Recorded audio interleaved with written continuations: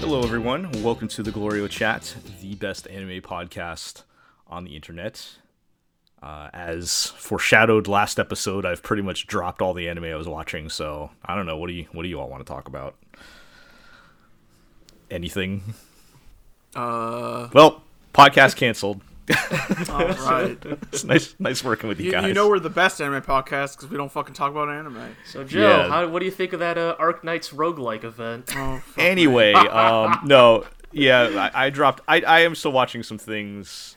I mean, I think you guys are watching most everything. Although we were just discussing, you're probably done with Log Horizon at this point. We're in a real right? messed up situation when Iro and I are carrying the season on our backs. But yeah, because I know. Usually, I'm like, are propping me up from behind here. So sure. Yeah, I know. I'm usually probably at this point our broadest, most watched per season person. But man, some of those I could not. You just checked I was out. like, what am I doing with my life? Okay, Joe. Well, I'll give you an out here, Jill. Why bother talking about this season's anime when we can talk about the best anime of last year? All right, Wow. Thank you, G. Well, that'll be a good segue for our first segment. But let's introduce everybody first. I'm Jel. I am joined by Iro. I'm not dead yet. Still with us. Still joined here. by G. What's good, everybody? And for this episode, we are joined by Artemis. It is good to be here. All right. So, as G was alluding to, I wanted to start our episode mentioning the extremely relevant Crunchyroll Anime Awards, which aired a day after the last podcast episode came out.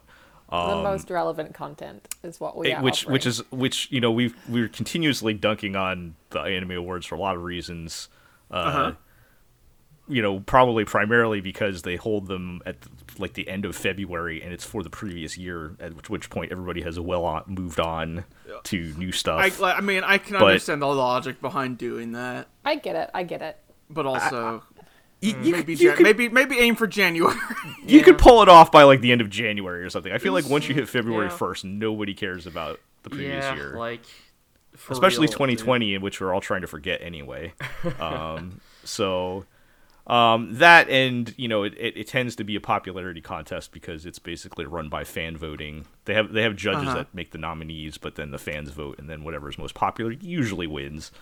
But anyway, I was kind of curious because I feel like in the corners of the internet that I lurk about, like this has become less and less relevant. I'm like, is the Anime Awards just like dead? Are they gonna just like shut this down already? And no, I don't think they are. It was like I would be curious to see those numbers. I looked up over the years. I looked up their Twitch and YouTube, and they had like 10 times more views of the live event than last year. I don't Everyone's know if at that home. was. I don't know.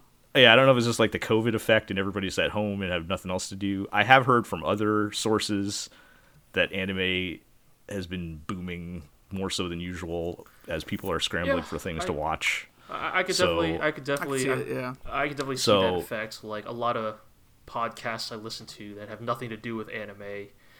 Well, multiple of them have now just been like, well, you know, when they're talking about what have you been doing this week, anime has started to just crop up more and more commonly as a topic across the board.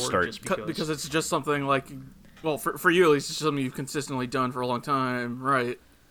But more people are talking about it. Yeah, once they've exhausted their like live action Netflix queue, deep diving into Netflix, fully exhausted these socially acceptable things to talk about. exactly. So I'm assuming that you guys did not watch then like any of the or listen to the.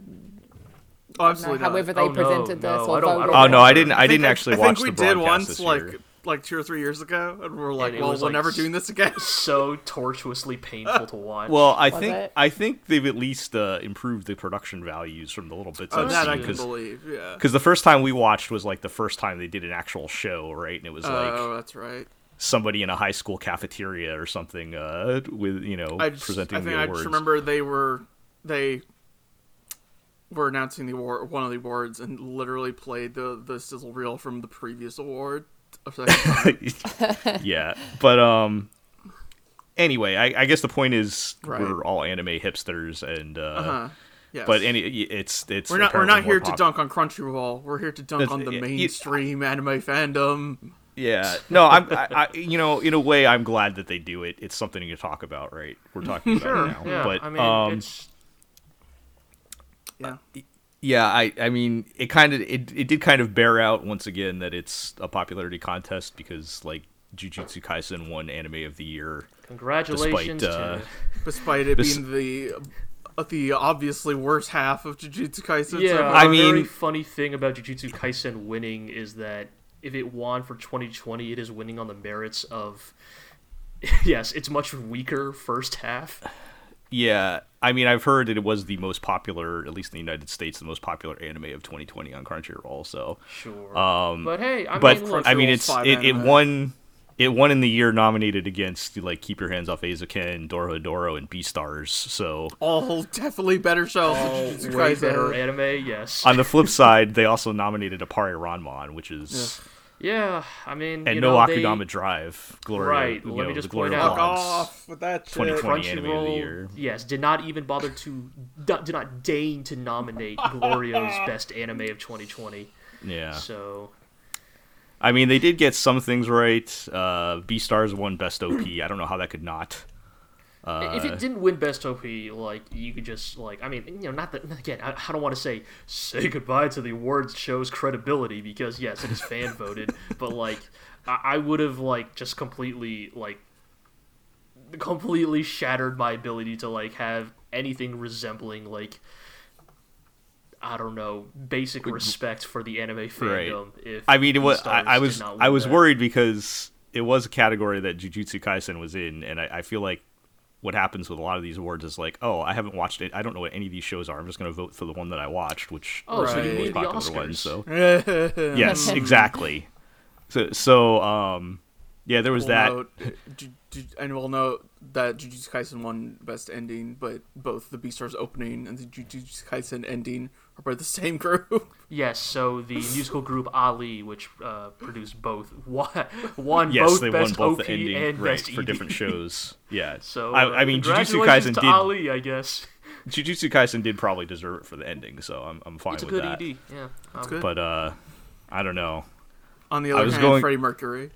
I was On going the other through hand, the DNA also had a great ED. So yeah.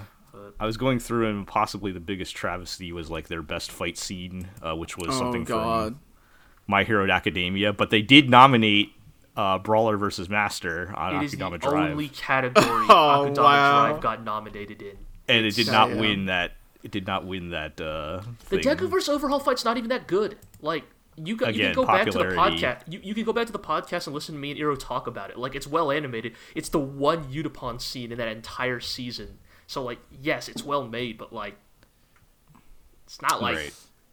Yeah. It's It did have again that vocal popularity. version of the theme or whatever. it right? did do that. Yes, that was. If So there's- in if there's- conclusion, the Anime Awards are a celebration of diversity within the medium. Yes, a Yeah, broad when only range Shonen- of Shonen Jump wins everything. Yeah. yeah. Well, yeah. Again, popularity. Wait, 'Cause how- if where there's the fuck anything did I more get off? popular than Where the hell did I get Go off ahead. putting God of High School twice in the same category? oh, because they paid for that. They- you're Yeah, I was right. about to God, say, you're wait a right. goddamn second. I was looking at this. I was like, wait you beat me to it. I was like, was this show nominated twice? That's not allowed. You can only you know, look, it takes a very special kind of show to be worthy of getting nominated multiple times, you know, like in one category, right? Yeah. yeah, like Grand Bell presents best Grand Bell moment.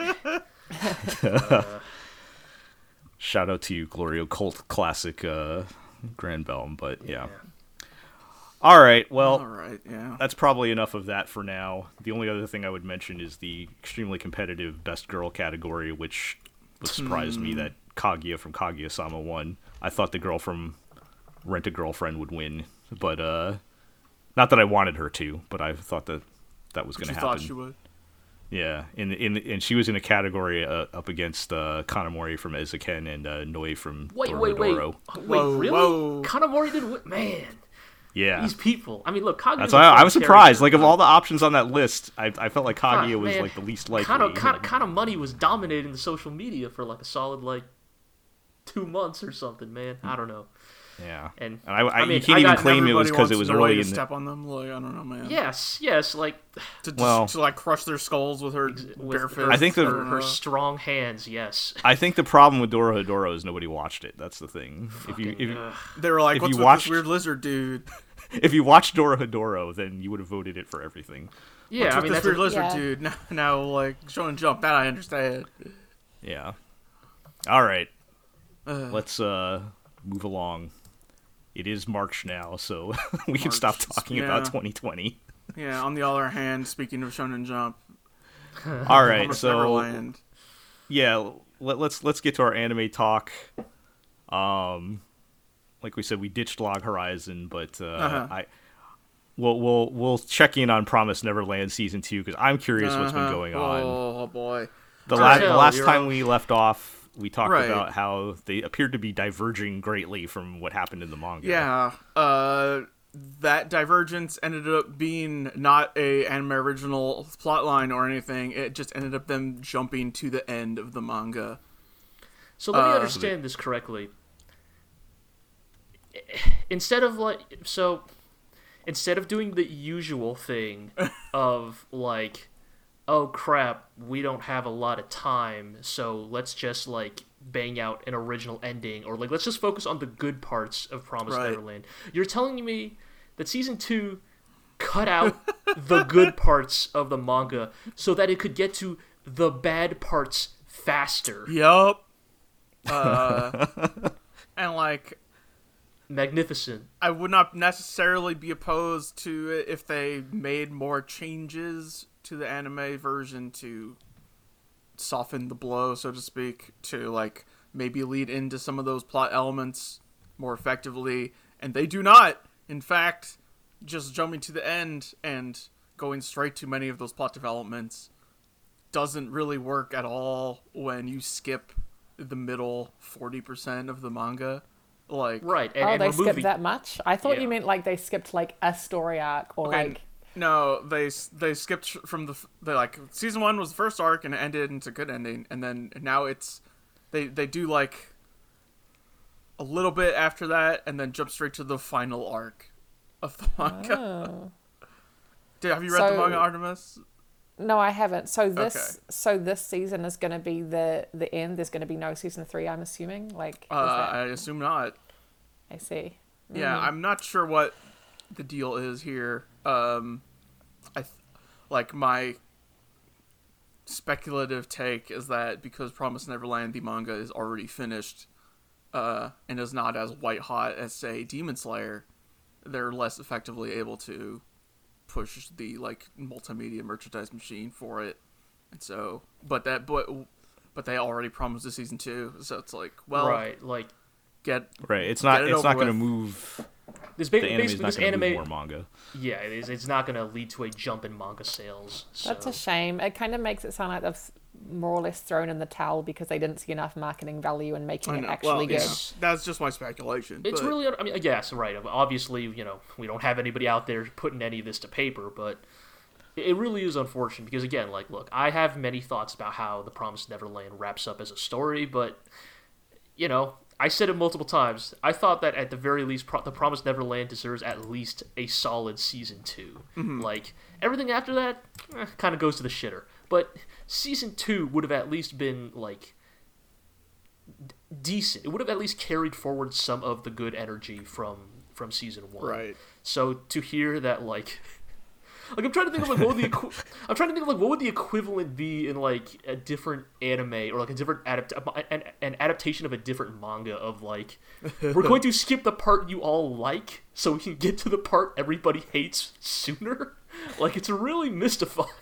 Or just the fact that they're deleting like almost half of the story, right? And half the Right. cast, right? Like, Right. Like, they do meet a bunch of characters in the middle that are presumably not going to appear. and like, again, I haven't watched the anime, but I'm familiar with the plot points because I read the manga, and it's like, it just feels like there's so many like plot points. Even like some of the like still good ones lose their effect because you lose that distance. Like, yeah. fucking man, I don't care. Do we fucking care about spoilers? Like, so everybody knows that like Norman gets gets sent off right at the end of season 1, right? Like Yeah. you know, and it's like, oh no, Norman's gonna get eat, right? Norman's gone forever. He's definitely dead now. Definitely dead. Spoilers. For the record, Norman I is still... never at any point thought he was dead. But Neither did I. Norman is still alive. Right, he comes back. But yeah. in the manga, it's like three years pass. Like Yeah. like this arc they're skipping spans like 2 to 3 years. So like, it's meant to be like actually quite the catharsis when they finally meet Norman again, because it's been a while. Now in the like, anime, it's been like a few months, and so they're all still like 13 or whatever, or 11, whatever, whatever age those kids Yes. were. And so it's like, I made him show up again. It's like even that like loses its impact, right? Yeah, Because totally. like you've been gone for like less than a year. I think like... the big one is the revelation that like their ultimate goal is back at the farm. Yes. Which, when your story is padded out over a larger period of time, it comes off as a very like, it comes off as a strong like, oh, we're going full circle back to where it all began. Right. But I can imagine like a sort of after all we've been through, after all these like whatever missions we've accomplished or whatever. Back. But at this point in the anime, to me, it's like, like we after just all left. we've been through, hiding in a fort and getting our clothes dirty. Wow, Yeah. wow, camping out for a couple of months was hard. Let's go back home. It's Yeah. it's I mean, for whatever it really does look like for whatever reason they just felt like there was not enough legs for 3 seasons, and I guess. I think it is. yeah, It's interesting because I feel like even the less popular shonen, I mean, look, we've all joked about like how bad, what was that shonen that like got famous because of those really bad looking screenshots, the Seven Sins or whatever it was called. Like Seven Deadly Sins. The Seven Deadly Sins, right? Like people were like sharing screen caps of like that anime that looked like super rough, right? Like kind of reminded you of like the heyday of back when like shonen anime was this like endlessly churning machine. Right. Yeah. Naruto filler episodes. Yeah, but not even Dragon just that, Ball filler but, episode. like, Dragon Ball filler episodes will get even worse. Like, I don't know, man. Like, I'm trying to look it up, but it's just like, yeah, like, okay, here's like, this is like great content, but like, just like, here, you just look at those screenshots. But like, point is like, you would think that like, even in the worst case scenario, this is why I wanted you guys to see it, right? Because like, I'm just saying it looks bad, but you need to actually understand like, it was looking rough, right? Mm-hmm. And like, you would think that even at its worst, the fate that Promised Neverland would get is an adaptation of this caliber, right? Like, where they just don't care anymore. They've pulled out the resources, and now it's but just they like, at least do it all. Like, but at least you would do it all, right? You would at least put it all to screen. Right. It's not that I mind missing out on characters that I don't know because I can't miss what I haven't read. Right. But like I have my interest in the characters that we have now is just waning so much. Yeah. That I no longer have much of an interest in following them, and I probably will finish it just because at this point I'm halfway through, so why not? And I'm not watching a ton of shows anymore anyway. But it's a real shame because I really, really did enjoy season 1 a lot. Season 1's great. Yeah, it's good. Yeah, it's just to see that tension and that kind of psychological horror aspect just fizzle out was right. Yeah. What we expected season 2 would adapt, I would argue, like still has some of those elements just in a different context, which is why I was actually looking forward to the adaptation of that arc.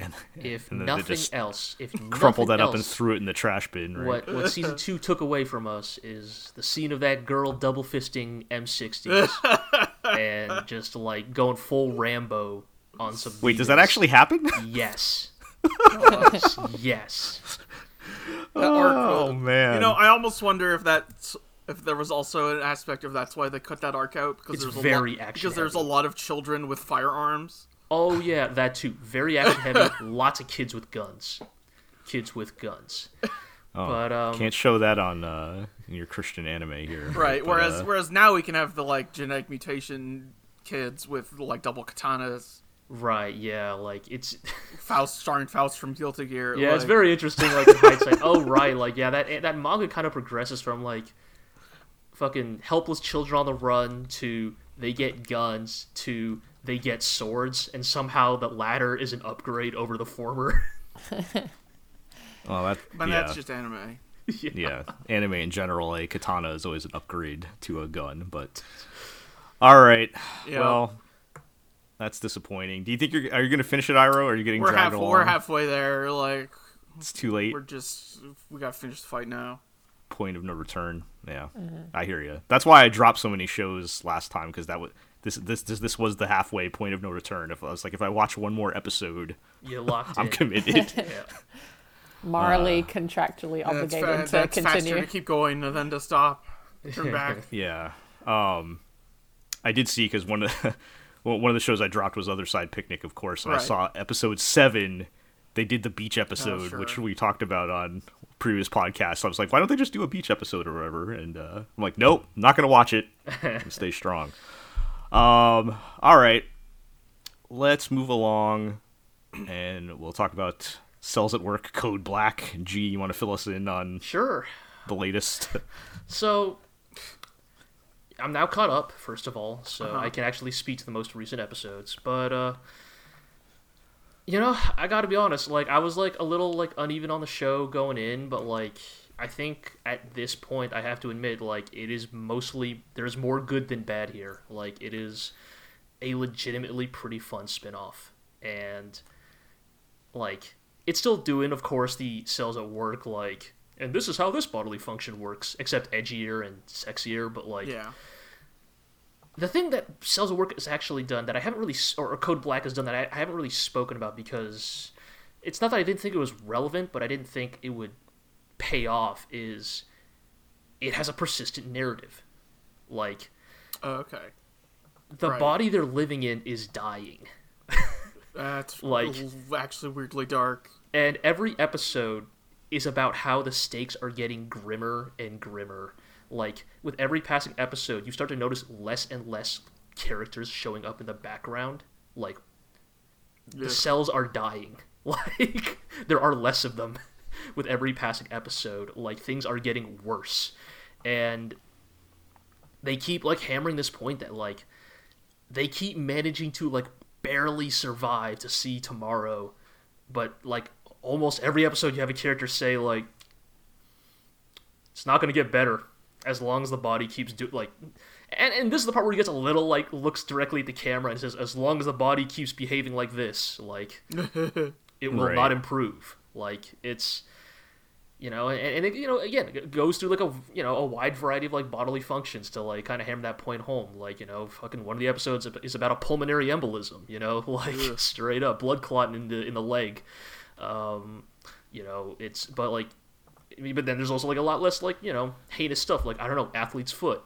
But, like, the point is that it all is meant to, like, kind of keep building up to this crescendo of, like, just things are getting worse and worse, and, like, and it all culminates in, like, again, like, a kind of a really strong character arc that I was totally caught off guard by. And now I'm going to have to explain this all, because I haven't talked about this aspect of the show at all this whole time. But the main character of the show is a red blood cell. He wears glasses. We're just going to call him main character red blood cell.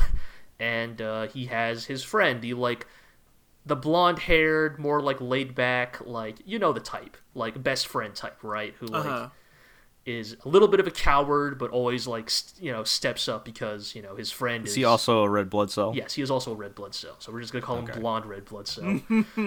Because, again, these characters don't have names. Right. And they actually did this really effective arc of, like, Blondie's, like, kind of feelings of, like, resentment and inferiority, because the main character, Red Blood Cell, we'll call him Glasses. Glasses is such a go-getter. He is, like, straight as an arrow by the books, like, overachiever. And whereas Blondie is always, like, the one who's like, oh shit, we gotta get out of here, or I'm gonna go run and hide, right?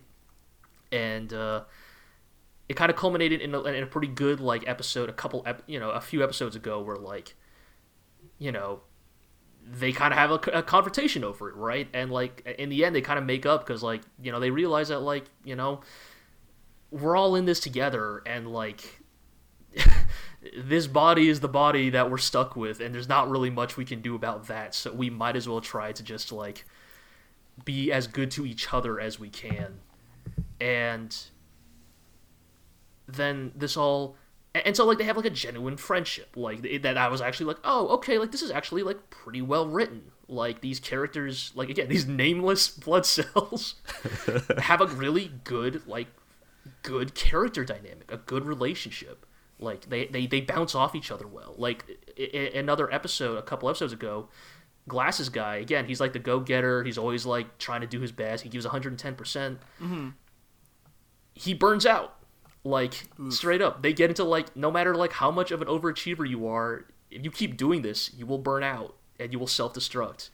And it takes Blondie's, like, more, like, laid-back attitude to be like, look, man, like, yes, this body is dying, but we all gotta take breaks. Like, you know, no matter how bad things get, like, no matter how apocalyptic the world is looking, you cannot think... Weirdly relevant, but you can't think about the apocalypse 24/7. Like, no matter how oppressive it might seem, you need to, like, you need to jack out, right? Like, you need to pull out every now and then. And then all of that culminated in the most recent episode about a stomach ulcer. Ugh. And long story short, Blondie sacrifices his life to save Glasses. Straight up. Yeah. Straight Saw up that dies. coming. Yep. Straight up fucking dies. Glasses is emotionally destroyed. Classic, like, crying, and the other cells are holding him back. And he's like, please, no, I can still save him. Like, straight up, dude. Like, this sounds so weirdly emotionally touching. Like, I'm very tempted to just really go good. in there. Like, I know the STD episode is bad, and it still is bad, but, like, this character arc is actually legitimately good. Like, legitimately kind of touching. Like, because they built up on it for, like 5-6 episodes. Right, like, they put the work in to make it... They put the work in. They totally Right. did. Like, this is not, like, a one-and-done, like, oh, we're gonna milk this for, like, tragedy. No, these two were friends. They were legitimately good friends. You sound so torn up. It was... I ain't gonna lie, man. I was like... oh shit, the show actually did it. Like, and, like, it works because this show has stakes, because this body is a piece of crap that's dying.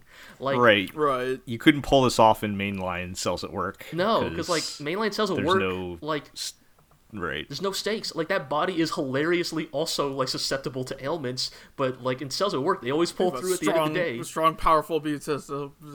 Right. Exactly. Whereas, like, I mean, we're all constantly being bombarded with right. And, like, illnesses and things, so, like, it's, if you're healthy, it's not a big deal, but Code They Black, never- it makes it work. They never, like, show the body, right? The actual body? Like, No, they never, they ever. never You don't know who the indicate, person like, is. who it is or what's the deal, no? The only indications we have is that it is a middle-aged man Okay. yeah. who smokes and drinks a lot. They never zoom out. Right, they never zoom out of the... Yeah. But, just by introducing narrative stakes and, like, an overarching, like, storyline, like, Code Black works. It totally does. Like, because it goes beyond just, you know, because if it were still being just edutainment, I'd be kind of bored by now. But now I'm actually, like, invested in the characters, as crazy as that sounds. It's... Yeah, I mean, at this point, it's just how far are they going to push it by the end of the... Because it seems to be there foreshadowing something bad happening. I mean, that's by the thing. end, Like, right? they're the constantly hovering in the background is like, this body is dying. It is not getting better. Like, their victories are all Pyrrhic victories, right? Do like, they straight up say that, or is it kind of all implied that that the body is dying? Do they ever actually say, oh... Okay, No, I mean, okay, fine. I don't think anyone is actually saying the body is in the process of dying, but more like it is, like, clearly ailing in a way that is only trending downwards. Like, they visit the liver a couple times in the show. The first time they go there, the liver is portrayed as kind of like an Ikebukuro style, like, CD club, right? seedy red light district, right? Where, like, the red blood cells go to, like, hostess clubs to, like, do the liver, like, detoxification thing, right? And they come to the liver again, like, a few episodes later, and it's, like, fucking run down. All the storefronts are closed. The hostesses are straight up, like, ill and dying. The liver cells that they represent. And, like, it's one of those moments where, again, the show kind of turns to you and says, this is what happens to your liver if you drink too much alcohol. But, you know. Right. Well, yeah, you say middle-aged Japanese man, so I'm figuring that's pretty relevant. But it's, you know, and again, it's like, it's a little on the nose, but it's effective because, like, just by even just showing the same location twice, once when it was still, like, relatively healthy, and now when it's, like, on its last legs, it's like, oh, okay, like, you're actually putting in the work here to, like, convince me that I should care about, like, what's at stake here. Right. All right, well, I suppose that is one of many shows I could have used to fill the void of all the things I dropped. Maybe. But instead, you chose this one. How was I to know that this show would have such a compelling character arc in it? Yeah. When it introduces you with big booby white blood cell in its first episode. Right. How things have changed, I suppose. Yes. But yeah. All right. Yeah. So, what I did fill my anime dropping void with was I broke down and watched Jujutsu Kaisen after you guys were talking about anime it. of the year 2020. Crunchyroll's best anime. What a coincidence. Yeah, Crunchyroll's 2020 best anime of the year, Jujutsu Kaisen. I mean, so far everything you guys said, I pretty much agree with. In that the first season is pretty standard. Yeah. Battle shonen anime stuff. I mean, it's very well made. Yeah. It's probably about as good as you could make a battle shonen without straying outside the lines with it too much. Right. I can already, because you guys have talked about how, and we'll get to season 2 in a second, but you guys have kind of already talked about how it's a lot more fun with the rest of the cast, basically, and their relationships and everything. And I can already tell that. The big problem with season 1 is they're not together for 99% of the season. And like Itadori's fine, the main character. Like, right, he's generically he's perfectly likable and everything, but like he's also very boring. Yeah. And he's like basically gets either him or like the teachers are like 90% of the screen time. And particularly the last arc, I was like, there's a lot of like info dumping and like so and that's where the bullied kid gets dragged in, right? Yeah. And like because they split the cast, it's like it's just Yuji and the teacher Gojo, and it's like and the glasses dude, and it's like you split the cast, and so like they can't even work off each other, which is like what season 2 addresses. I mean, don't get me wrong. I like the ex-Salaryman guy. Yeah, the glasses guy. He was a good character. But like, I didn't want like the entire show to be about him, right, or just him and Itadori doing their thing. Like, because they basically had like one half an episode where they introduce the other students, and I'm like, I want to know what's up with the panda bear who's just named Panda. Yeah. And the guy who can only talk in sushi ingredients. Yes. And God, that's right. like all that other weird fun stuff happening in the background. So, if we're getting more of that in season 2, then, I'm definitely are. Like, believe me when I say, like, season 2 fixes everything. Like, I'm not even joking. Like, everything we complained about in season 1, season 2, like, addressed and corrected. Yeah. So I think if that's the direction we're headed, I can see that, we'll see if for me personally it was worth grinding through 13 episodes. All right, Joe, what if I told you? All right, Joe, this is why I'm giving you the sell now. What if I told you that the last episode we just watched culminated in the big, like, characters fighting the real big bad of this tournament arc, right? Orochimaru crashes the Ginin exams, right? Yeah. That stuff, or the Chunin exams. I always get that mixed up. That's style stuff, right? We just culminated the big thing, right? Orochimaru just fought the third Hokage. Crashed the party. Right? What if I told you that the next episode preview, after all of that said, next week, baseball episode? Oh, hell yeah. God, this is a show that needs a baseball episode. It's getting a baseball episode next week. You have the cast.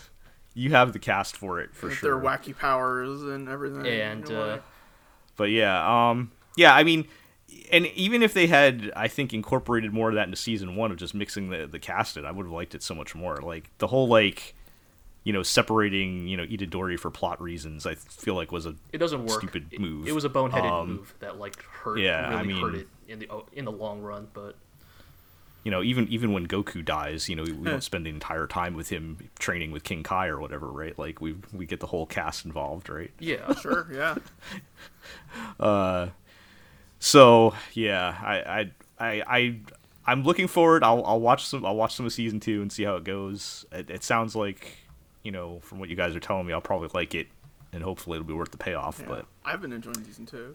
Yeah, well, like, again, speaking of, like, the episodes we did watch, like... yeah, so, since last time, how has that been going? Oh, it's good. It's good. It's just been a non-stop fight scene, which, like... Yeah. Oh, yeah, I will say, season 1, the fights still were great, though. They were good, but they were a little sparing, whereas, like, season 2... Yeah, I mean, just, they didn't happen very often. It's a fight buffet. Like, I'm not even joking. Right. And, like, I think there's a lot of situations where that would not be entertaining, but... No, definitely not. Like, again, like, believe me, if all we needed was good fights to be entertained, we would have loved Demon Slayer. Or God of High School. Or God of High School, right. But the thing that we really like about Jujutsu Kaisen is, like, the fights are good, and the fights are being fought by interesting, fun characters. So, again, so this arc kind of culminates in the big bad crashing the tournament arc, right? The real villain. And, Yuji and Toto, the buff dude that you probably saw once, Joe. Right? One of the Kyoto kids, yeah, right? the guy, the weird pervert guy. Right. Yep. I mean, not wrong. Yeah. They team up to take on the big bad, right? And the big buff dude is already a big buff dude, right? Like, they make it extremely clear that, like, that's not like magical enhancements. He's just physically jacked, dominant. Yeah. He's just jacked, right? Like, he doesn't need magic to punch harder or anything like that. He can punch hard good enough on his own. Right. And so he's like, all right, it's time to use my power. And you're like, okay, well, what would his power be, right? Because at first you think, okay, big meathead guy, right? So his power is probably, like, enhancing his own body. But there's already another dude on the team who can do that. So it's like, well, it can't be him. His power? He claps his hands, and he can switch two things and switch places with something. And the rules are he can only switch places with things that have cursed energy. Okay. And so at first you're like, huh, that's a really interesting power, because actually the thing is, ironically, even though he's a really good fighter, the power actually gets more powerful when he has a teammate he can support with it. Because, like, he can switch himself and his partner. He can switch the partner and the enemy. He can switch, like, there's all this, like, trickery we spend a good, like, 5 minutes of them just fighting this dude and showing, like, every combo he could do with it, with that. And, like, I can't even, like, properly, like, verbally explain it, but, like, visually, they do an amazing job of showing just how powerful this ability is, and, like, how fun it is. Could he, like, switch with the enemy and then have his partner beat him up while he's controlling him or something? A totally great minor example of this would be, like, so you have so we'll just say, like, heroes A and B, and then villain C, right? So, like, villain C... I'm gonna get a piece of paper all day. So villain C is about to punch, hero A. Hero A switches with hero B, who already has a counter move ready to go. Right. Oh. Yeah. So he counters. Then Hero A switches again with heroes, or like with Hero C, then to land another attack. Then switches with the villain to, like, set up, like, some, like, wombo combo. Like, literally, like, no matter where the villain moves, like, Toto will keep teleporting the villain back into the middle so that they can keep Yuji and Toto can keep beating on him from both sides. Like, the thing I noticed from Jujutsu Kaisen, because you mentioned the first season, Sunko Park really likes extended cutscenes of two dudes punching the shit out of a third dude. Yes, he really likes that, and it looks really good. Like, again, it's like words don't do it justice, but just like this extended sequence of these two guys just, like, you almost feel bad for the villain, just punching this villain back and forth like a sandbag into each other, and like teleporting to reposition themselves so they can keep this endless back and forth beat down combo going for like 2 minutes straight. You know, like they're basically doing like, you know, the DBZ thing of like kick a dude in the air, then teleport into the air, kick him back down, except they're doing it with two people. Fucking Hidden Lotus. Yeah, and the moment you realize, oh, he triggers his power by clapping, I was like, I knew the second I saw that, at least once in this episode, he's going to clap and then not activate his power, and the villain will think, will try to react accordingly, and it totally fucking works. It totally works. He claps, and the villain's like, I know what you're doing, I'm going to turn around and counter them immediately, and then gets punched in the back again. It's like, haha, sucker, I didn't actually use it that time. And all right. It's fun. Really fun. It's really fun. It's cool that they did not go the conventional route with the powers, right? Like, because you're right. If you were to ask me what his powers were going to be, which I don't think you even hinted that in season 1, because I think he just literally beats up UG with his fists. But yeah, all right. And even the best part, I almost forgot. He can switch with anything. Basically, he can switch with anything that has magic in it. It doesn't have to be organic. So that means, right? And you have a few people running around with like cursed weapons. If there was a magic weapon lying on the ground, he could switch a person with the magic weapon. So he could grab a person, switch him out with the weapon. Now he's holding the weapon in his hand. It's just a strong, like visually striking ability that allows for fun fight scenes. And Sung-Ho Park really makes it sing. Like, I don't think it would have worked if it weren't for the fact that, like, that it's he's so like the secret best action director working right now. Yeah, it looks so good. Holy shit. All right. Well, what episodes are we? What are we on? Like episode 8 by now or something? Something like that. Yeah. 7 and 8. Okay. Well, I will do my best to catch up, but. I would say at least, I mean, you know, if you're still not, I would say at least get up to like the fight where Panda shows up. I think is probably like the first indication of like what this show can do. Yeah, I at this point I feel pretty committed. So like, I think it would take a lot to make me drop at this point. I'm committed, but yeah. I'll give it a shot. The one last thing I gotta shout out about this show is, I felt really good about it, but like going back, I was like, actually, it still does the Shonen Jump thing. Yeah. Of a lot of pauses with exposition. But I think the reason I didn't notice it as much is because they do some funny, interesting stuff with how they mask that exposition. So, like, you know how we talked about the fake school flashback delusion that the buff dude had? Right. What if I told you that his in-battle combat exposition also happened in that delusion? So, like, in the middle of the battle when he's, like, fighting, you know, the bad guy, and in any other shonen, it would do the whole, like, I see he's using that technique, but I'll need to counter this way, but will I be able to make it work? He is doing that in his Tokimeki-ass fucking school flashback delusion world, where he's talking to the imagined version of the idol that he loves, and she's, like, quizzing him on the battle. She's like, so, how's the battle going? He's like, I got in the bag, like, I'm so fucking strong. And she's like, yeah, but have you thought about the properties of that ability he used See what happened when the other guy got hit with that? And he was like, you're right. That means I actually need to counter like this. And she's like, you're getting it. And then it cuts back to the battle, and he counters it, and it's... Yeah. I mean, the presentation can count for so much on that. Yeah. Yeah. That's pretty good. All right. Well, we'll see if I can catch up by next episode or the next time we talk about it, because I think... oh, God. We might be doing season previews next episode. Don't really do that already. I didn't want to say it out loud, but... yeah, you spoke it into the world, Joe. Yeah, I haven't looked at the calendar yet, but I'm pretty sure that's how the timing works out. But all right, let's move along and talk about Beastars. Show's giving me anxiety. Tell me about Beastars, Joel.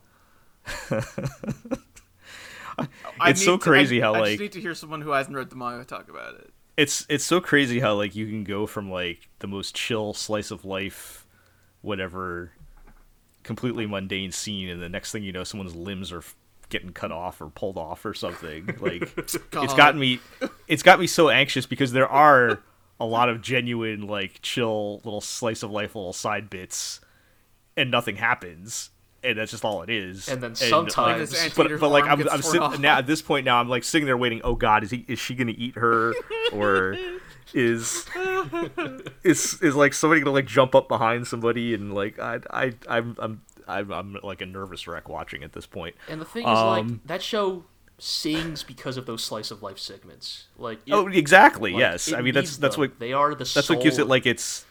Right, it, like you said, yeah, it's like the soul of it, like the charm and the personality and the reason you care comes out of like these silly little bits of like this leopard and this sheep like trying to take selfies, try on clothes or whatever. Yeah, it's like go to the mall. And sometimes those slice of life bits lead to Lugosi discovering the identity of the killer.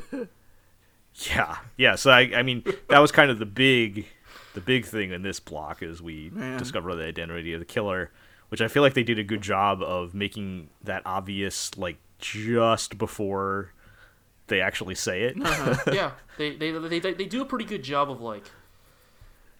Because I mean I forgot that character even existed like, until I don't even know if we've seen it. We have seen him before. Technically, right? we have. He's been in like hanging out, but in the not back, really, mostly. And like as soon as they had like one shot of him standing next to Lugosi and you realize he's like 3 feet taller than Lugosi, you're like, perfect.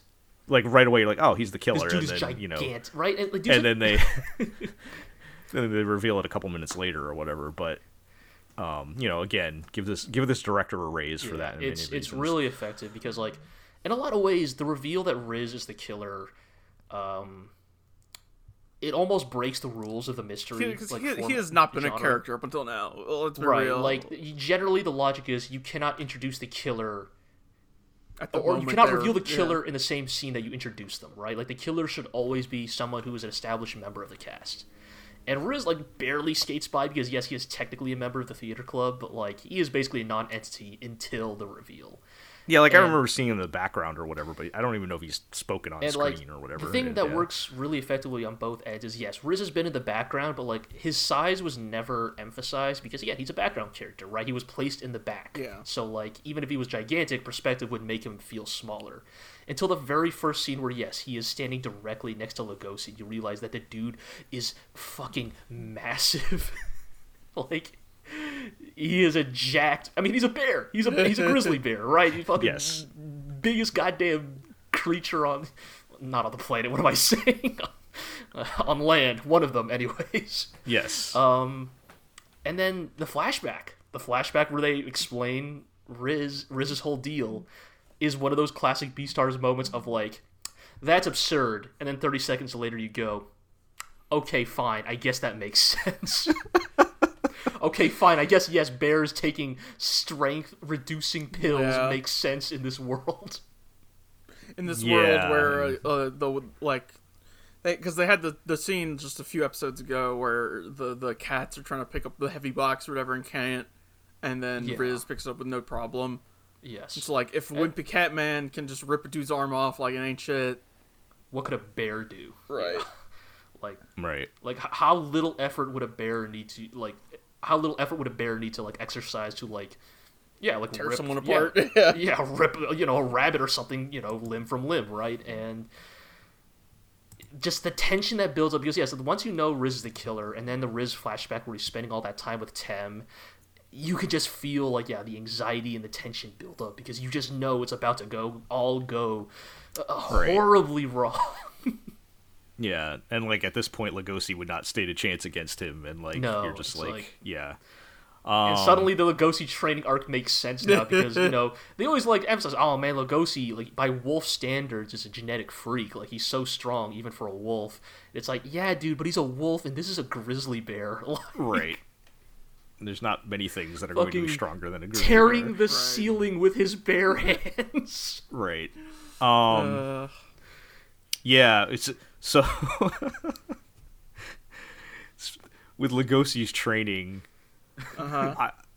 It's it's so ridiculous. Like, moves, like, I guess he's channeling his like pacifist herbivore loving energy into his fists. Yeah, that just makes sense. Learning.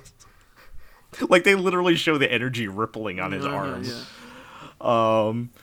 And he's now, he doesn't need his jaws to fight. He will fight with his fists, I guess. But it's totally ridiculous. Yeah, I felt like because 7 is the episode set. Is it 7? Well, I don't know. Was it 7 and 8? I think. Shit, I forget. The one episode 7, right? So that's the one where we did the killer reveal. That's super tense.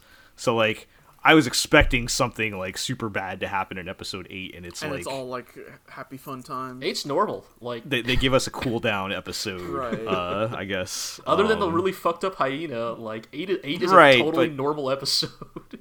Yeah, I mean that yeah, and we get the bit with Juno and Haru. Oh yeah, Juno drops her famous line, taken entirely out of context. What's wrong with segregation? Yes, it's so funny. Juno's a racist.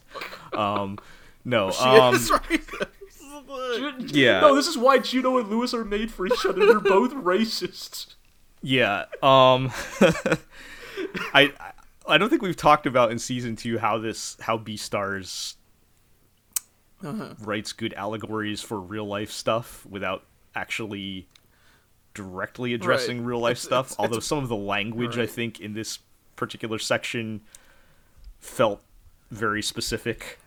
I mean, we've talked about this on the other podcast.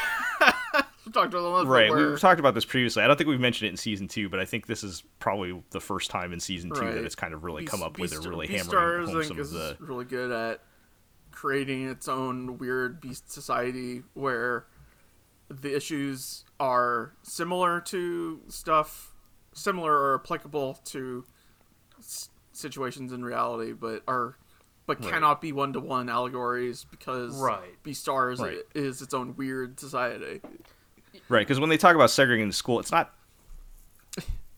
racism as we know it, but it's something. I mean, it has been established that, for example, this cat could rip this dude's arm off without even trying. Right. There's some logical reasons why you might want to consider doing that, but it's still kind of framed in a similar way, right? Where you could draw the comparisons. I thought some of the, like, there was just like one off comment where one of the characters was like in the background, like, oh yeah, my mom says she doesn't want her daughter, being, in danger, looked at by those carnivores or something. Like, she's, which you could probably draw that parallel to a number of things in real life. But yeah, just I love how they handle those things in a way that you could connect that, you could draw that connection to anything. But like, I think the core idea of us being able to overcome our differences and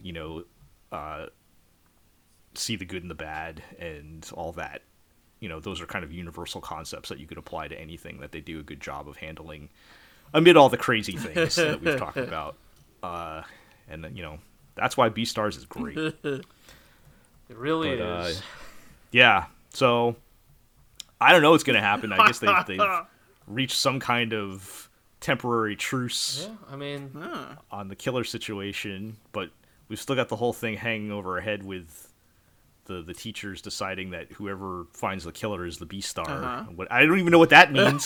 Still don't know what that means. What is a Beastar? We're now like 18 episodes of this show. You still don't know what a Beastar is. Who knows? I guess final thing, because I think that was the last part of the episode, if I remember. We mentioned already the thing with Juno and Haru. I thought that was a good bit. Good uncomfortable conversation. And more character development there. But again, I don't know what's going to happen, and I love it. Yeah, so. And hey, don't forget, Lewis is still running the Lion Mob, so... Oh, right. Was that the actual Yeah, last? That was the scene? last scene of Eva. Okay. Haru tries to call him, and he dramatically Haru tries drops to his call phone him. off the top of the Fucking building. God, Lewis is such a fucking drama queen. I swear to God. Like, Yeah, he has to like. he could have just like hit ignore. Yeah, or, we had to or end call or dramatically something. drop the phone off the ledge. Like, off the roof while it's raining. Have to throw the phone right after off the like ledge. brooding here on the rooftop with his new lion dad. Yeah. So. All right. Good time. Let's move along. And Now that the fun stuff is out of the way. Please. That's plenty of fun. I kid. let's talk about Horimiya. I'm curious what y'all think about Horimiya at this point. I think we fully converted from Yeah. the Hori and Miyamura story, which they're still here and they're still developing their relationship, but we've kind of fully converted over to the side characters. Yup. I'm a bit concerned because, look, I gotta be fair. When we talked last episode when I was talking about the Given movie, Right. how I hate the thing where everybody has to get paired up. Yeah, and the Horimiya is totally doing that. Yeah, like it's like, well, now the main couple's together. Now we got to pair up all the side characters. I feel like we're moving in that direction. I'm not too mad because I do genuinely like the side characters. Yeah. I just wish they didn't all have to be paired up. Is the thing. Yeah, and now they're having their own love triangles and shit. Right. So I enjoy spending time with them, and I'm not like concerned that that's where the focus is shifted to, in terms of character. I just don't need a romantic relationship between everyone to happen.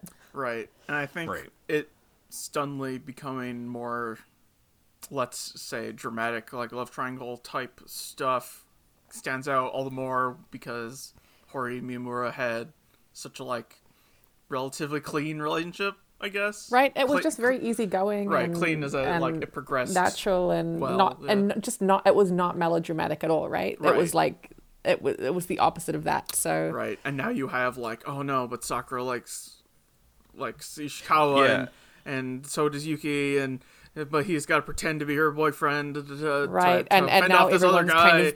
And there's a lot of brooding going on, like and internal monologues and angsting, and I'm just like, well, like that's fine. Like it doesn't make the show bad, but it does change the tone of the show that kind of initially drew me to it. Yeah, in the first place, I did laugh when they did the fake boyfriend thing, and then the other guy turns out to be super hot. That was funny. That was wait, no, why are you making this guy your fake boyfriend? And pretty nice guy too, like.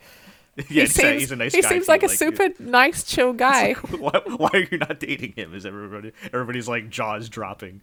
Yeah, I'm assuming. So like all the key art I've seen has like 9 characters, and I think he's the 9th one. So yeah, I'm assuming he's actually joining the cast. But that was pretty funny.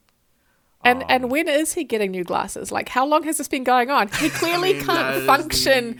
He clearly can't function as a human being, like, without some kind of like help. Right. And he, and everyone's like, yeah, it happens all the time. How often does he lose his glasses? Right. Yeah. Yeah. No, but I kind of the same concern in that it is getting a little bit angsty, I guess. Right. And this, like, again, it's not that this show doesn't have those kinds of feelings in it, but so far they've resolved them within like the same episode, right? And now we're dragging on for a couple episodes with this. And also we have nowhere else to go with Hori Miyamura's relationship, so let's add this weird masochism angle thing. Yeah, that was a little weird. Yeah, I don't know, man. It's we. Honestly, I'm not necessarily the core demographic. But, it's weird to me to have her be like, oh yeah, hit me and yell at me. Like other shoujo male protagonists.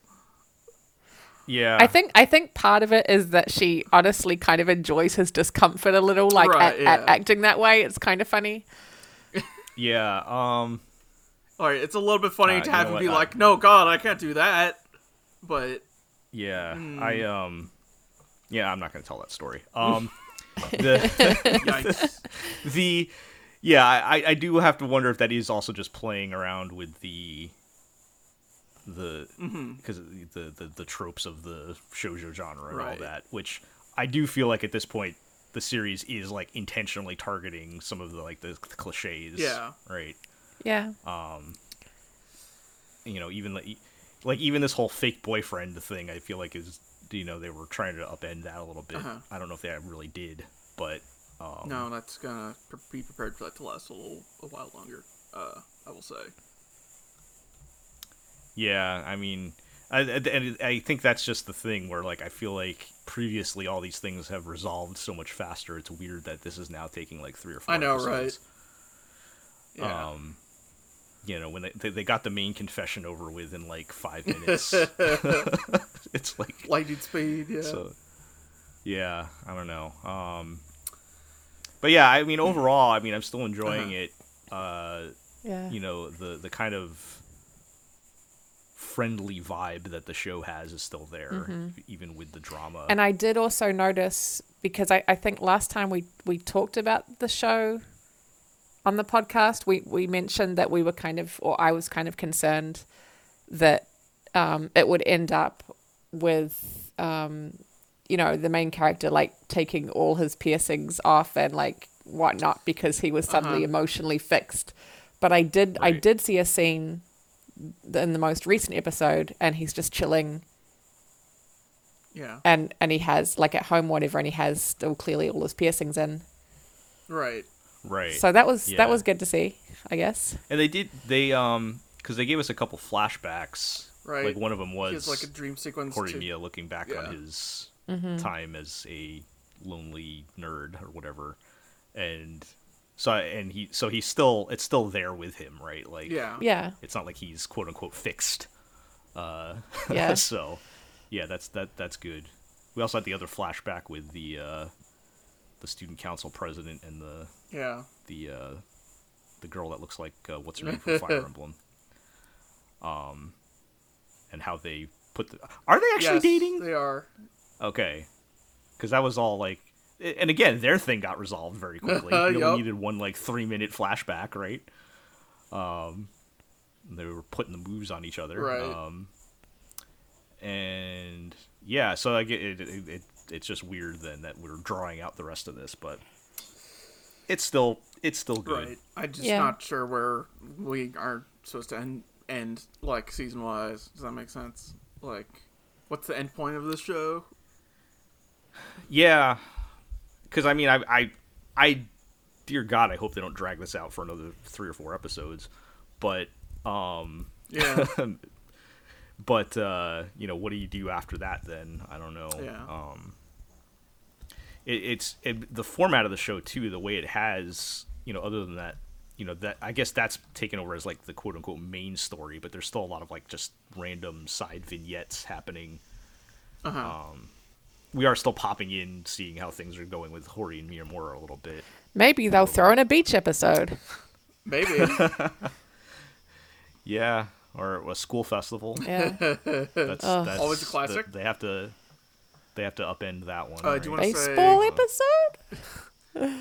Baseball episode? I don't know. I wouldn't say no. I do want to say I'm not sure who precisely is handling the subtitles for this show, but whoever is doing a good job. Like, yeah, they've localized. Yeah, there's been some good some like of the slang and stuff, colloquialisms and casual vibe in the subtitles that comes through that I appreciate. Definitely. So yeah, it's still the feel. It's still the feel good show of the season. And if like you really only care about Hori and Miyamura, like you can probably just watch up to episode 7 and be good.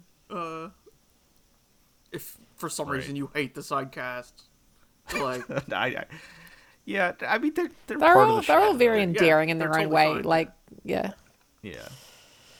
I would be suspicious of anybody that just hates the side cast. All right. Yep. Speaking of hating the side cast, let's move along. Sidecast, like fuck everybody in this show, man. They're all so goddamn lame. They're all I don't know if you guys talk about Bakayaros. Back Arrow.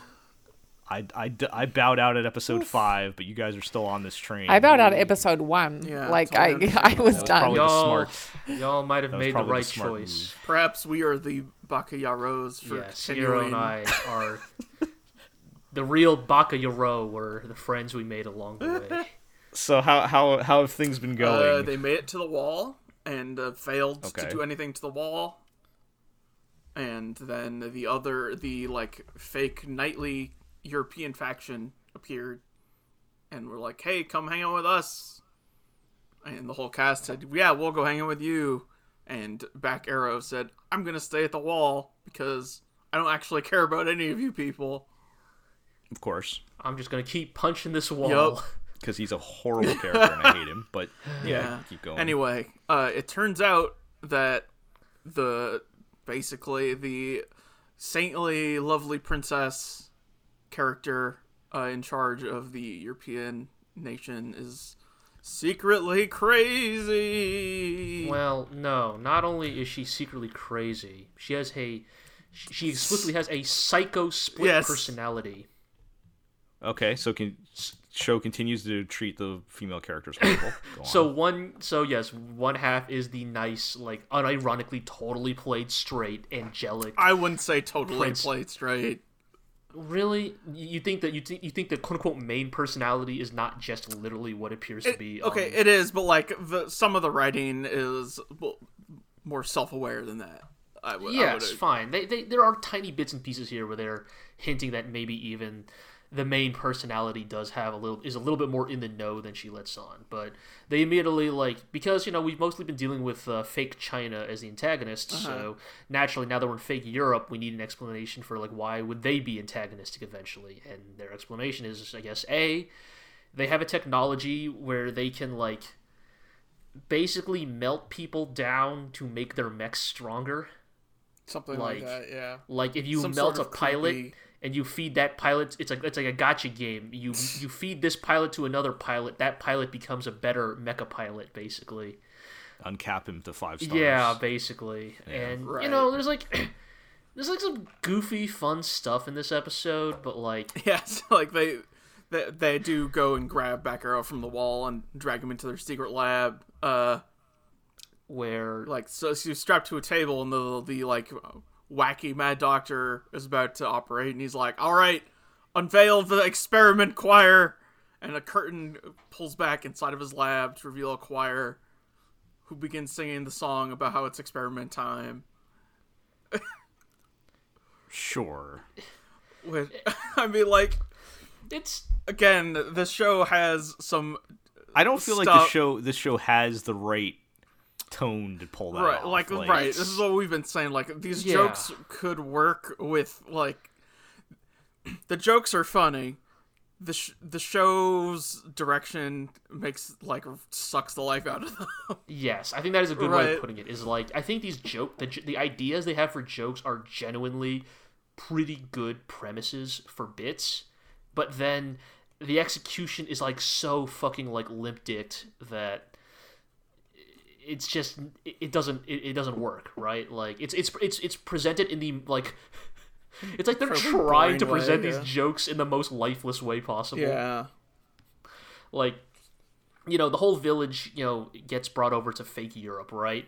And they get invited to a huge banquet, and all these the joke is all these village bumpkins, right, that lived out in the boonies, right, are ignoring all of the social norms of fine dining with royalty, and they're just grabbing plates and shoveling them down, and literally ripping the plates right out of the waiter's hands, and they're stuffing them in their clothes because when you live in the boonies you want to have leftovers, right? You gotta save food for the hard times. It cuts to the other stuff, and when it cuts back, they have a fucking bonfire going in the middle of the dining room. Right, they're smoking the leftovers to turn them into jerky.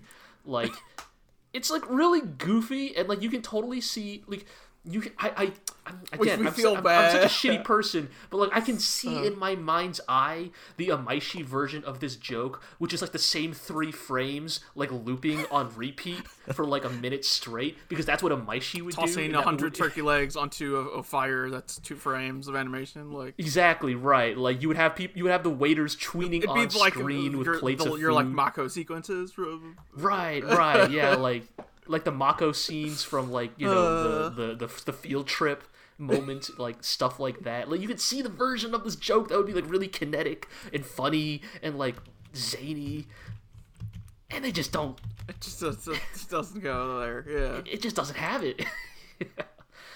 And so like the reveal of the princess being crazy is like, it's maybe like the first interesting thing that's happened in the show, but I'm not even sure if Back Arrow has what it takes to like make good on it as a fun twist. So yeah, probably not. Show's 2 cores, man. Yeah. Side note: speaking of treating female characters horribly, yes. I did like in Jujutsu Kaisen how what they've done with the female characters, particularly compared to other shonen shows so far. I mean, they haven't been on screen too much in season 1 yet, but they get some cool moments in season 2 for sure. I actually feel like they're equal cast members and not just like you know. But from what I've seen so far, maybe I've just been burned so hard by shonen so many times that like I don't want to get my hopes up, because yes, I will say that yes, the female characters in Jujutsu Kaisen are pretty fucking cool. Again, I'm sorry I had to spoil it, but I had to get you interested in the show. That girl caught that bullet with her bare hands. Right. She's pretty fucking cool, but there's always that like part that like I worry about in the corner of my brain of like, okay, like when does this manga inevitably like make them all like irrelevant to the to the story? Or whatever. Yeah, I mean, compared to Back Arrow. Yeah, but yes, for now, yes. In all fairness, Back Arrow does have like the princess's like boyish lady knight who like her whole gimmick is she has the one mech in the world that can fly, right? And you know she's kind of she's not even that cool. She's like, does she actually do anything in the show? She beats Back Arrow in a fight, I guess. So like I guess she does do that. Okay. So she does beat the protagonist in a fight. So good for her. Have any of the girls in the main cast done anything? Oh, useful? Don't be ridiculous. No, not. Yeah. No. Wow. I mean, not how many of the fucking side cast in general have done anything useful is a question you could ask, and we would still say no to that. Right. Yeah. Bit does get the shit kicked out of him again, which was fine. Oh yeah, there were 2 anime in the last 2 weeks that had a sequence in which 2 dudes beat up a guy in the middle. Jujutsu Kaisen and Back Arrow. Well, I can at least get behind like these that, 2 faceless guards, they're just like regular palace guards, suddenly turn into fighting game characters and do a fucking like air combo aerial rave, out of nowhere. I can at least get behind that. Do like a dragon punch on him. I hate that guy. And then they just go back to being regular guards. Yeah. Yeah, I hate that guy and pretty much everybody else in the show. So, tell us something we don't know. All right. Well, 2 cores, guys. Yeah. 2 cores. Hey. I'll give you I'll give you the opportunity to jump off the train. There might still be time. Like you're not at the halfway mark technically yet, so contractually you're not obligated to continue yet. Look, I totally get what you're saying, Artemis, and I thank you for trying to offer us the out here, but we finished Gundam Build Divers, so like wasn't that like how many? That was a while ago. I guess it depends. So I mean, at least Build Divers Re-Rise actually was interested. My point being, like, what if the last episode of this core does something interesting? I'm not saying it will, but what if it does? Fuck me. You guys are digging your own grave. We've never stopped. I'm not dead yet. Exactly. You'll get no sympathy from me in that case. Yeah. All right. Well, speaking of a show that we might be grateful is ending soon. Skate the Infinity. Has anything interesting happened in Skate the Infinity since we last talked about it? The tournament arc began. Oh, okay, kind of. kind of interesting. Okay. Go for it. But it has nothing to do with skateboarding whatsoever. Go for it. It got weirdly dark. Like there was a dark scene that I was not expecting to happen, like of like domestic abuse, like pretty wow. like not hardcore, like it's so R-rated, but like it was quite. The shown on screen is pretty. It was unexpected. Yeah. Yeah. Again, nothing at all to do with skating whatsoever, but like Inosuke / fucking what's his name? Adam. Like his whole deal is that he's probably so messed up because his aunts, I guess, like physically abused him when he was younger, but were always like, we're doing it out of love. Like we're doing all of this out of love. And he's like, wow, thank you for loving me so much. I really appreciate that. Like straight up, like they're just kind of whipping him, like his wrists and his hands. Yeah. And making him like thank them for it. Yes, it's. I would not have predicted that happening. Yeah, in the show. Like, and he's a kid. Like he looks like, I don't know, 10 years old maybe or something. Yeah, he's a kid. And right. And it's meant to explain like that's why like his character, his whole shtick is like he's obsessed with the concept of love and what love means, because like see, he was abused. He has a completely like distorted understanding of what affection is. And honestly, this is like kind of getting into like maybe my problem with this show is like they're giving this guy a lot of screen time, like Right. a lot. Oh, this is not one of the main. I just wanted a harmless show about skating where everyone dressed like they were going to some kind of weird convention somewhere. Right. Like I like the first half of that episode where it's finally starting to get goofy, where they're doing a tournament and everyone's like, oh shit, they're unleashing their special move. Right. Like the power type can do the flips and no one else can because of his muscly body. Like no one else could survive that maneuver. It's the kind of dumb that I wanted. Right. Like all the time. Yeah, exactly. Like, you know, like even. Yeah, it's just like, you know, hell, even like the part where like fucking like these fucking gas masked fucking skateboarders try to assault Langa in the middle of the race. It's like that stuff is fun because it's ridiculous. Like that is like the like red line of skating that I was hoping to get. And I don't know, like I think for me the thing that is actually like breaking this for me is like the Reki Langa like subplot. Like, I hate it. Okay, I to be fair, I hate that subplot in any show. Like, it doesn't matter how good it is. It's just a personal thing. I hate the whole, best friend feels suddenly overshadowed by the guy he mentored, and now he has to come to terms with the fact that he will never be the world's #1 skater, and, like, his friend is so much better. Like, I hate that. I really, you know, I'm totally with you, Artemis. Like, I think I've definitely said it on, you know, here before, but, like, or at least I've definitely written it on paper. Like, it is, like, legitimately one of my least favorite plot developments in fiction, maybe. Yeah. Because, like, especially with anime, the implication is always, like, you can already see in this anime, right? They're beginning to start to set up Reki as, like, oh, Reki's real place in skateboarding is supporting his friends from the sidelines. Right, and he will grow up to be an amazing skateboard artist or an amazing skateboard like maker. Like they're gonna set him up to be like the shop owner, right? Like he's gonna be a great like dude who he's gonna like run a great skate shop, and he's gonna like you know, be a member of the community because he makes the best skateboards. And it's like it really gets into like this really weird thing that anime does a lot of, like, if you're not the best, get the fuck out of the way. Move over for your betters. Right. And it's like, here's the thing. Well, like, Reki's a really good skateboarder, alright? Like he's a pretty good... Earlier in this show, we had the whole thing with Reki being like, what's the point of being the best if you're not having fun to the kid, right? Like, yeah. Like, the thing he literally tells little cat boy Miwa, like, that like, breaks through to him and, like, teaches the kid the meaning of friendship is literally him saying, you don't have to be the best. You just have to have fun. And now they're, like, doing a 180 on that, and they're like... Nah, kid, he's completely lost his raison d'etre. Like, he has nothing left in life.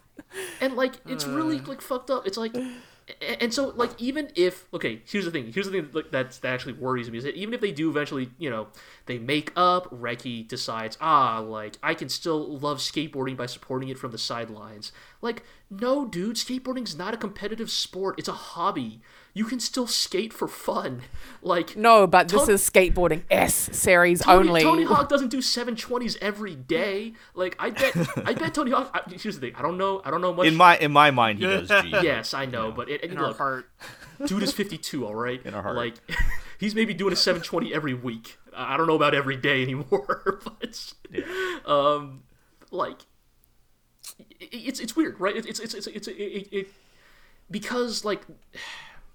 Because the focus of the show is so heavily on the competition, it turns the hobby into, like, it puts the hobby in a very different light, right? When suddenly it's not about, like, hitting the big air or whatever, sit grinds. It's now about, like, whose ideology over skating will reign supreme, right. And it's like, don't get me wrong, I love a good dumb tournament arc. We've been talking about Jujutsu Kaisen this whole time, but.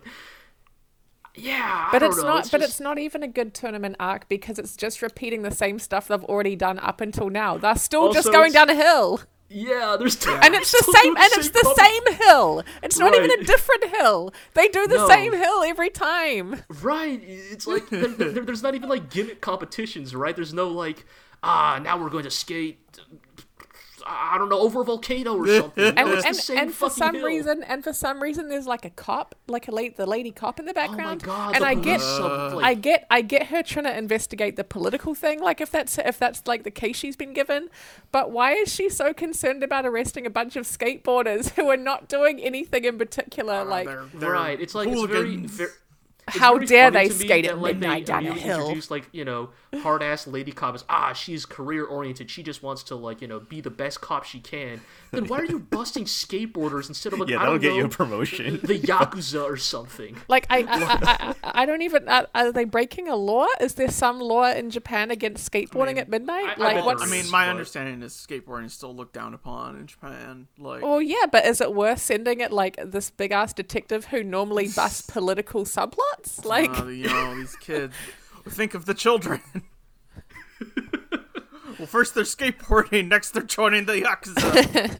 But I will say, even though I am pretty much dunking on the show at this point, I will say that the one thing I did enjoy from the most recent episode is Lunga's mum. Oh yeah, that was like good. She's a decent side character. She's probably the best character in the whole series, to be honest.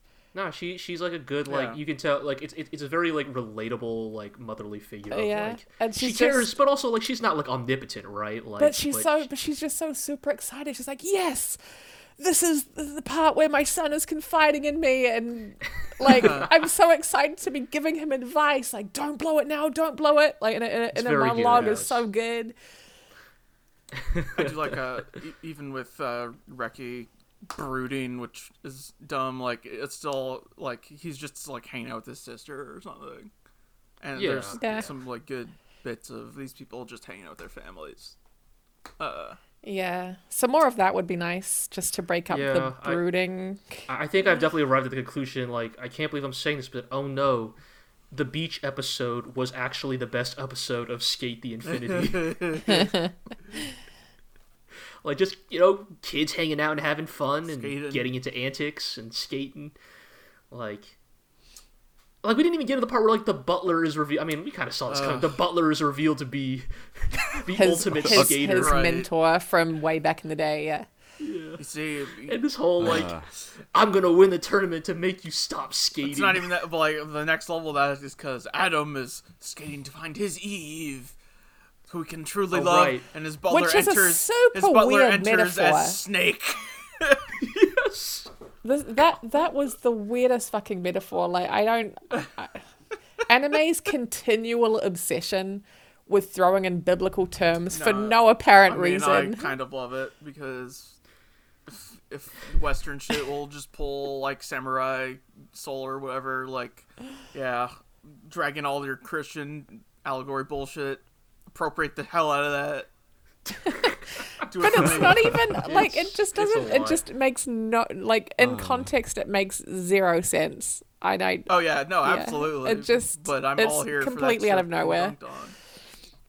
That it all sounds like a mess. It's a mess. It's a It mess. is a messy show. is a It's a mess. very well produced show. It's a very well produced mess. It's a very well made mess. Like, Yeah. Yeah. it still Oh, looks great. so they've kept up. They've kept up at least the Looks good. like Yeah. technical. Yeah, it quality, looks right? good.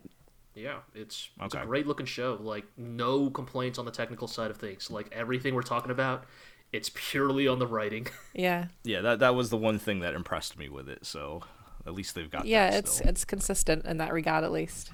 Like, who wrote this show, actually? Ichiro Kochi. It's It's the it's- guy who did Devil May Cry, the Apprentice Principal, Code Geass. Aren't, like, some of those good shows? Yes. Like, what the fuck? I mean, And dude, then- if you look at that dude's like filmography, he has a lot of hits and a lot of misses. So, One of those. Okay. and then it's directed by the person who did Free, that's the right. the swimming anime. Ah, sure. So it like on paper it's an interesting mix. Like Yeah. yeah, you know, Yeah. and it's not all terrible. It's just that it's mostly terrible. He wrote Planets? Yeah. Yeah, Flash? Yeah, yeah. that's why he Yeah. was brought in by Taniguchi to do Code Geass also. What the fuck? Yeah. Why is this show so bad? Planets Some, was a some an highs and adaptation, lows there. so- Yeah. Sure, maybe still, the why- maybe the synergy just didn't work out on this one, you know. Right. I mean, again, Yeah. like this dude, this writer is we've talked before about this, but he's got some. Gotta get he's that got some really paycheck. good shows and a lot of big stinkers. So I don't know. It's get that maybe paycheck. maybe this show is getting super popular in Japan. I don't know. who Like knows? I'm not there anymore. I have no idea, but It's probably not as white hot as Freed it got. Right. I don't know. probably not. But I can actually imagine it having like a decent fan base among Sure. junior high school students. Oh, I'm sure Any it has. teens who are into Yeah. skateboarding. I don't know. All right. All right, let's Ugh. wrap things up with our Wonder Egg priority minute here. There's a lot going on in Yeah, this show. this this show continues to try and tackle some heavy subjects. Episode 6, we kind of come back around to Ai's the main. I guess we call Ai the main girl, Sure. right? Yeah. I think that's fair. I mean, we see the Her the whole most deal. of her life, like her background life. So Yeah, her whole deal with the creepy teacher guy, Uh-huh. who I don't know. I like. What are the odds that he's actually not creepy, and it's just her perception of it? Still feel like it's too early to call whether.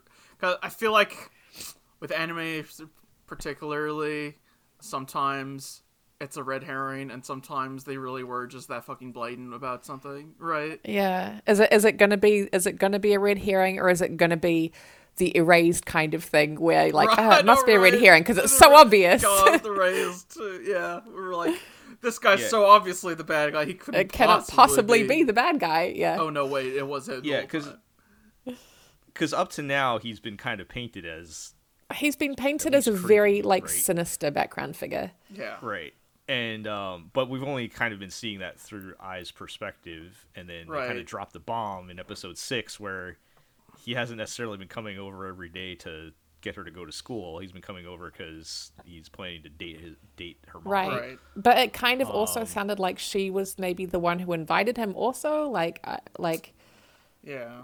as opposed to yeah. him just kind of asserting himself. Well, I don't really know. Here's my interpretation of, I guess, what's happened so far is it appeared that to me that the girl she's trying to save that killed herself was into the teacher, right? That is what is being And presented then- as. Oh, the teacher, for whatever reason, seemed to pay some kind of attention to Ai, and then maybe she feels like that was the reason why the girl ended up killing herself or something.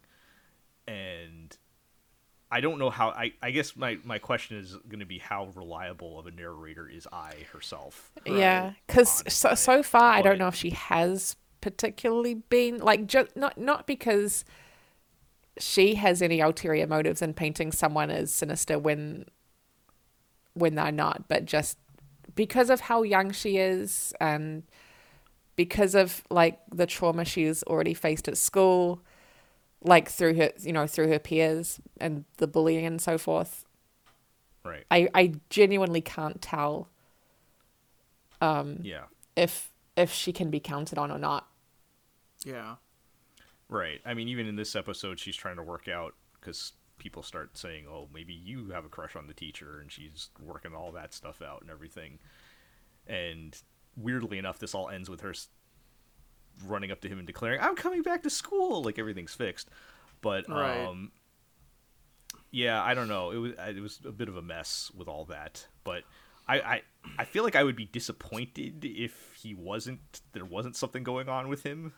Maybe. But like if it really was, because we have on as sort of the flip side, the other girl, Momo or whatever. He's her uncle or whatever. That's his niece. And so she's like, he's right, obviously niece, good. and she's like, I love this guy. He's great. You know, he would never do it. And there's been even some confrontation over that. And I get that even, you know, if he is the sinister guy, I get why she would want to defend him, because who would want to think? Right. You know. Yeah. But it's almost like that could go either way, where she's either right or it doesn't really tell us much, because either she's right or you know, she's just defending her uncle, or she may only see that one side of her uncle, right? She's the only one we haven't seen any background on in terms of like her kind of day-to-day life, right? At home kind of thing. Yeah, and it's really been presented as she has kind of the most normal like home that's quite loving. They gave us the only thing they gave us when they introduced her, they gave us the one flashback with the girl that was coming on to her at the school. We seem to be entering the leg of the show that'll be like, here's everybody's one-off focus. So I think give it by the next time we talk about this, she will have had her focus episode. She might, either her or Nehru is going to get the next. I'm curious. Right? I'm curious to see that, because, like, because she's been presented as basically the not traumatized one, right? Yeah. In terms of her home life. Yeah. I'm wondering if they're gonna kind of drop a drama bomb, like actually this was going on the whole time, you know. But yeah, I mean, like we're starting to allude to there, episode 7 we start getting into, you know, one of the character focused episodes where we get Rika's background and why supposedly she's such a horrible person, but or at least that was our perception of her up to now. And this was I'll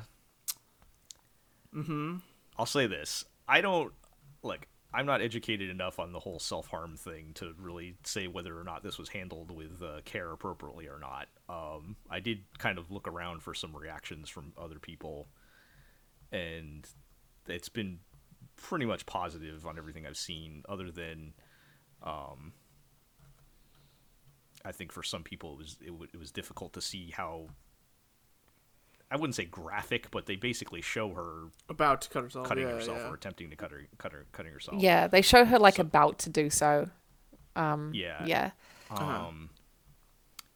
I didn't know how to feel on this one a lot of the times. I still get the feeling I talked about last episode, where there's that lack of authenticity to it. Like, it feels like somebody, and you know, I'm all for people drawing attention to issues and things like that, whether they've experienced them or not. And it does feel like somebody researched this and tried to respectfully present it and incorporate it into the story, but it doesn't feel like, you know, firsthand experience, like I was saying last time. Yeah. And you can kind of tell, like, it's almost a very clinical way of handling it. I will say I like the fact the fact that they didn't try to like imply that she was all fixed. Like, now that she's had this confrontation and she's resolved like a couple of like of the more pressing emotional issues going on with her, that she wasn't suddenly, and now I won't do that anymore because I am no longer traumatized. You know, so that was definitely a good thing. On the other hand, her like speech is like, I'm still gonna do this, which is like, I guess I interpreted it as a kind of acceptance of it. Like, yeah, a kind of self-acceptance, not in that this is a good thing. She's not going to give up. Not in that cutting is good and I will Right, keep doing it because I may as well and I always will. But like, yes, I am for now, but you can't shame me for who I am also. Right. And I think particularly in the fight, which looked amazing, by the way. Oh, yeah. Starring your friend and mine, Joji Nakata, as this creepy cult monster. Yeah, it's, I think it was because, we're reaching the point where it starts getting where you're starting to wonder, is she going to commit suicide and join these other girls, right? And it's like, I think the key is that, even though she's not, quote unquote, fixed, she at least at that time was not ready to give up. Right. She's keeping in the game, and she's like not allowing someone to tell her you may as well give up. And I think it's good too that they show her having a range of emotions, and like she's clearly been using her sort of like facade sense of humor and like false sense of bravado as like a cover up. But she's not always just like moping around and sad all the time, and it's like a range of emotions as she's working through her problems. So like I think overall it was a pretty good way of handling her character and helping us kind of come more around on her. At least for me, I've had a lot of trouble accepting her as a character, as like a likable character with the rest of the cast. And I think her assertiveness makes a lot more sense in context now, because we can see that she's like very used to fending for herself in terms of her day-to-day life. So it kind of makes more sense for me. Right. Yeah, and like I kept telling myself, these are kids trying to deal with complex issues, serious problems that they're not prepared to deal with, and you can kind of understand why they're heading in that direction. But like I said, I think I still have some of the same concerns I talked about last time with this just feeling like somebody else telling somebody else's story a bit, and I feel like that's kind of holding it back for me in being like really getting me emotionally invested into it. Yeah. Like I feel like from a more like technical, or I hate to say objective point of view, like I can see how well the show is made. It's very well made. They're doing a good job. But like I'm just not like emotionally invested in it the way I feel like I would say is like I don't see the like arc of where this is meant to be going, I guess. If that makes sense. Like I don't see like I don't see where the show is supposed to be going, and so it's not that I'm not interested in the characters or anything. It's just that the way it's presented, I go like, all right, like they're facing these issues and overcoming them with this framework, but I don't see what's like to what end, I guess. I mean, I guess you could argue that could be a good thing in that I can't predict, like it's not a predictable show. Right. So I can't say, aha, and in the end, like clearly it will end this way and it will be a big lesson about love and loyalty. Like we just don't know. Yeah. Right. I mean, is it just going to be a power of friendship thing? The real Wonder priority was the friends we made along the way. I don't know. I don't know. I'm expecting. Because, I mean, that is a theme that they're going with, because the four girls have become friends, and they're trying to emphasize that. Yeah, but I'm expecting a bit more depth than just, and the lesson is be good friends. Like that's the thing. Like I want more depth like that, but I don't feel like that's necessarily getting delivered, so far. But yeah, I don't know. Like I said kind of early on, I felt like so far this has been just like an extremely well-made magical girl show. Yeah. What I feel like I'm missing is a through line that goes through all the characters, other than quote unquote big problems, if that makes sense. Mm-hmm. Yeah, I mean they have the whole egg system Well, thing. but that's just like tying them all together. a artifice to allow magical girl fights, kind of like, and to bring up different topics and societal issues. I just like the weirdest thing for me is that they're smart enough. The girls are all smart enough to question what they're doing and whether they want to keep doing it, right? Yeah. But no one has seriously brought up the question of the two guys they're talking to. like if everyone's like, yeah, like maybe, we should have a discussion about like what we're trying to get out of this and whether we should put literally our lives on the line. But no one has ever thought to say, so these guys, what's their deal? Yeah. Like, right. Or should we, because I mean, they've been told that if they keep doing this, they're going to save the various people. Like the most untrustworthy figures in the whole show, they're not even. They never once bring up whether they're just trusting these creepy mannequin guys. Whether anything they say can be accepted at face value. Yeah, these I suspect that there's more than meets the eye in that regard for sure, but. Who knows? At this point, I just hope they do. I just hope they go somewhere with it, right? Like, if it really is just the power I would be of friendship. disappointed if this really was just like a really nice magical girl show and it ends with the power of friendship, right? Whether they revive their friends or not, which I suspect they won't, but yeah, hard to say until we actually reach the end. Yeah, but I'm in definitely no danger of dropping it. I'll say that. It's right. Yeah. I'm still really enjoying. Like I agree that I'm also not as emotionally invested as I probably should be given what's happening. But it is still a really good show that I am enjoying watching every week, and like extremely competent, like extremely technically competent in every way for sure. Right. Yeah, no, it's one of the best looking shows I've seen in like years at this point. And great sounding and just really so well put together. And like I appreciate that they are trying to cover these like pretty heavy topics here. And it's just like but I think that's why I'm a little disappointed that that I don't feel like they're drawing you in as much as they could be. Because like I don't need a show to emotionally draw me in to enjoy it, but like they are in that neighborhood, right? Mm-hmm. Like that's what they're trying to do, I feel like, and I'm not there yet, but we'll see how things go, and like I said, I just hope they go somewhere with it. All right, well, that is going to do it for this episode. Like I said, we may be doing season preview next episode. I'll check the calendar. Oh, goody. But oh boy. For now, let's end on our housekeeping. You can check us out at theglorioblog.com. Zig is continuing to write about Wonder Egg Priority, as far as I know.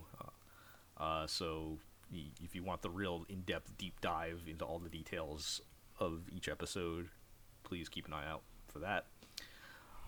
You can follow us on Twitter at theglorioblog.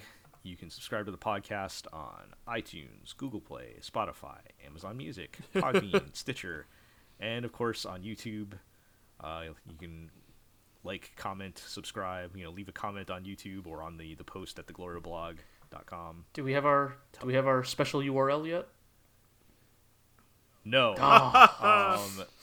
The more I dig into it, the more like I realize how stupid it is. Is it like real ass work? No, we're waiting for the Google Senpai to notice us and bless us. Jesus. With their. I feel like it's almost like getting a blue check mark on Twitter. Oh man. Where you have to wait for somebody to get around to looking at your thing and giving it to you. So I've heard some people get it within an hour, and I've heard some people not get it in weeks. Great. So who knows? But yes, thank you all for subscribing. We'll keep we'll try to keep growing that regardless, and ring the bell, all that stuff. I don't know. And that's gonna do it. So we'll catch everybody next time.